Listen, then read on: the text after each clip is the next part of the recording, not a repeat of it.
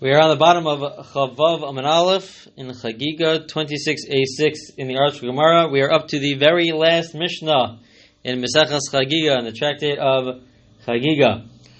This Mishnah is continuing our discussion about the fact that the Amei Haaretz, those that were less knowledgeable in the laws of purity and impurity, were viewed as tahor. They were viewed as people who were pure during Aliyah L'Rega, when people would go to the Beis HaMikdash 3 times a year, when everyone would go to the Beis HaMikdash, they were viewed as tahor. However, once the holiday is over, once Pesach, Shavuos, or Sukkot was over, so then we would be concerned for their lack of knowledge of Tara and Tumah, and so therefore we would want to make sure that everything in the Beis HaMikdash is tahor moving forward. And so we would be concerned that retroactively everything is impure, everything is tameh. So the Mishnah discusses, what would you do? How do we make sure that everything becomes tahor, becomes pure again? The Mishnah says, how do we purify everything? So with regards to the vessels, the utensils in the Beis HaMikdash, they would put everything into a mikvah. Additionally, the Mishnah says, V'omer lahem hizaharu shelo tigu b'shulchan. Moving on to 26b1 in the article Chavav and Beis, the Mishnah says that we would make sure to tell the Amei Haaretz, those that were less knowledgeable, specifically those that are the Kohanim who were less knowledgeable, not to touch one of these specific vessels which was found in the holier part, the Kodesh of the Beis HaMikdash, not to touch the Shulchan. The Shulchan was the table which we placed the lechem upon him. The bread was placed onto the Shulchan, and that Shulchan could not, as we're going to see in the Gemara, that Shulchan could not have been removed to put into the mikvah, and so therefore we were concerned that the Am Haaretz would touch it would become impure, and then there would be no way to purify it. So therefore, they warned the Amei Haaretz, the Kohanim, who were the ones that were allowed to enter into this place. If you weren't a Kohen, you weren't allowed to go into the Heichal, into this area, which was holier in the Beis HaMikdash. And so they warned the Amei Haaretz not to touch the Shulchan, because it was impossible to make it tahor. They couldn't put it into the mikvah, as we will see in the Gemara why they couldn't put it into the mikvah. Okay, the Mishnah continues with a new statement. In the Beis HaMikdash, with regards to the utensils that were used, they always had backup. They had second and third replacements for these utensils in case the first ones became impure. Because as a replacement. And then the Mishnah says, all the kelim, all the vessels in the Beis HaMikdash require tefillah, require putting it into the mikvah, except for a few. Besides 4, they had 2 altars in the Beis HaMikdash. One was the golden altar and one was the copper altar. One altar was placed sort of outside this holier area, the Kodesh. The holier area, it was also holy, but it was outside what we call the Kodesh, the holier area, where they would bring the sacrifices on that altar. And then the other one was an altar inside the holy area, which is also where the Shulchan, the table was for the lechem apanim, for the bread. And that other altar was used not for sacrifices, but more so for other things, which not specifically the sacrifices, but for ketores and other things. And both of them, they didn't require immersion. Why not? They didn't require tefillah to put them into the mikvah. One opinion says because they are viewed like the earth, and just like anything which was from material from the earth didn't require putting it into the mikvah. Divrei Rabbi Eliezer, that's the words of Rabbi Eliezer. Again, the Gemara will discuss this later on, so we're not going to discuss it in detail now. The Chachamim say because they are plated. Because they're plated, so therefore something. The Gemara is going to explain exactly what the Chacham mean when they say that they are plated. But that's for a later discussion. The Gemara now goes back to our mention of, to the beginning part of the Mishnah, which mentions that we would tell the Amei Haaretz, we would tell those who are less knowledgeable to not touch the Shulchan. Don't touch the Shulchan, because the Shulchan could become impure, and we have no way of making it pure again, because we cannot put it into the mikvah. So the Gemara says, Tana, it's taught in a brisa, the brisa from the time period of the Mishnah, it says, not just the menorah, Hizaru Shema Tigu B'Shulchan, not just the shulchan, the table, which housed the lechem apanim, the bread, but it said to be careful. They told the Amei Haaretz to be careful also from touching the shulchan and the menorah. The shulchan and the menorah, they couldn't touch the menorah either. Why not? Why can't, apparently the menorah also, you can't put it into the mikvah. Why not? What's going on here? V'tana didam my time alotani menorah. Why is it that our Mishnah doesn't mention the menorah? It only mentions the shulchan, the table, while in the Brisa it mentions both the shulchan and the menorah. So the Gemara explains, shulchan ksiv beit tamid. By the shulchan it says that the shulchan has to be there always, 24/7. The shulchan has to be in the Beis HaMikdash 24/7, which means that you cannot take it out in order to put it into the mikvah. So it has to be there 24/7. Since you can't take it out, we tell the Amei Haaretz, please don't touch the shulchan. We don't want to make the shulchan impure. But however, by the menorah, lo ksiv batamid. By the menorah, it does not write that it has to be there tamid. The truth is that it does, meaning continuously, the verse does say the word tamid, but when it comes to the menorah, it means, Rashi explains that it means nightly. That you only have to light it at night, it only has to be there at night.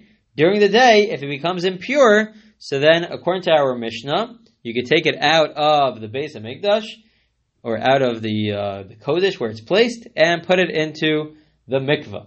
You'll be allowed to put it into the mikvah according to our Mishnah, which is why our Mishnah says we only warn them about the shulchan and not about the menorah. Oh, what about v'idach? What about the Brisa? Why does the Brisa feel that they shouldn't touch? We warn the Amei Haaretz not to touch the menorah as well, because it says in the verse, Ves ha-menorah nochach ha-shulchan. The menorah has to be opposite the shulchan. It's placed really opposite the shulchan. In the Kodesh, in that area in the Beis HaMikdash, it's placed opposite the shulchan, opposite the table. Keman dechsiv batamid dami. So when the verse says that it has to be opposite the shulchan, it also means that just like the shulchan has to be there 24/7, according to the Brisa, not according to our Mishnah, but according to the Brisa, the menorah also has to be there 24/7. It has to be there the entire time the shulchan's there. The shulchan's there always. So the menorah also has to be there always. V'idach, but what does our Mishnah do about that? Doesn't the verse say it has to be opposite the shulchan? So our Mishnah holds, the verse is just telling us where to place the menorah. Not that it has to be there 24/7, but just where do you place the menorah. So in the end of the day, we have a dispute here between our Mishnah and the Brisa. Our Mishnah says that the menorah does not have to be there 24/7. You can move the menorah during the daytime. It has to be lit at night, the entire night. But during the day, you can move it. And the Brisa says that no, you're not allowed to move the menorah. Since you can't move the menorah, we would also warn or tell the Amei Haaretz not to touch the menorah as well. Okay, that concludes that part of the Gemara. The Gemara now questions, and it says, it asks the following question. We warn the Amei Haaretz not to touch the shulchan, not to touch the table. The question is that, as we'll discuss, the table might not be able to be susceptible to impurity anyways. It might not become tameh. Even if you have a person who is impure, even if they touch the table might not have the ability to become impure. So if it doesn't have the ability to become impure, so we should let the Amei Haaretz touch it. Why not? Let the Amei Haaretz touch it. Even if they are impure, the table doesn't have the ability to become impure. That's what the Gemara is going to ask right now. The Gemara says, let us say, why don't we say the following, that the table was made out of wood, and wood, which was made to remain stationary, and it was made to remain stationary, it stays in its place. There's a rule that any wooden utensil which is made to stay in place, not to move around, it cannot become impure. How do we know this? Now, just moving on to 26b2, how do we know this? My taima, because the verse connects a sack to a table. The verse connects a sack to a table with regards to the laws of purity and impurity. And there's a drasha. We learn out the following connection. That just like, this is part of the oral Torah that was passed down from Moshe, that just like when it comes to a sack, in its normal usage, it could be carried both when it's full and when it's empty. When it's full of things, you could carry the sack.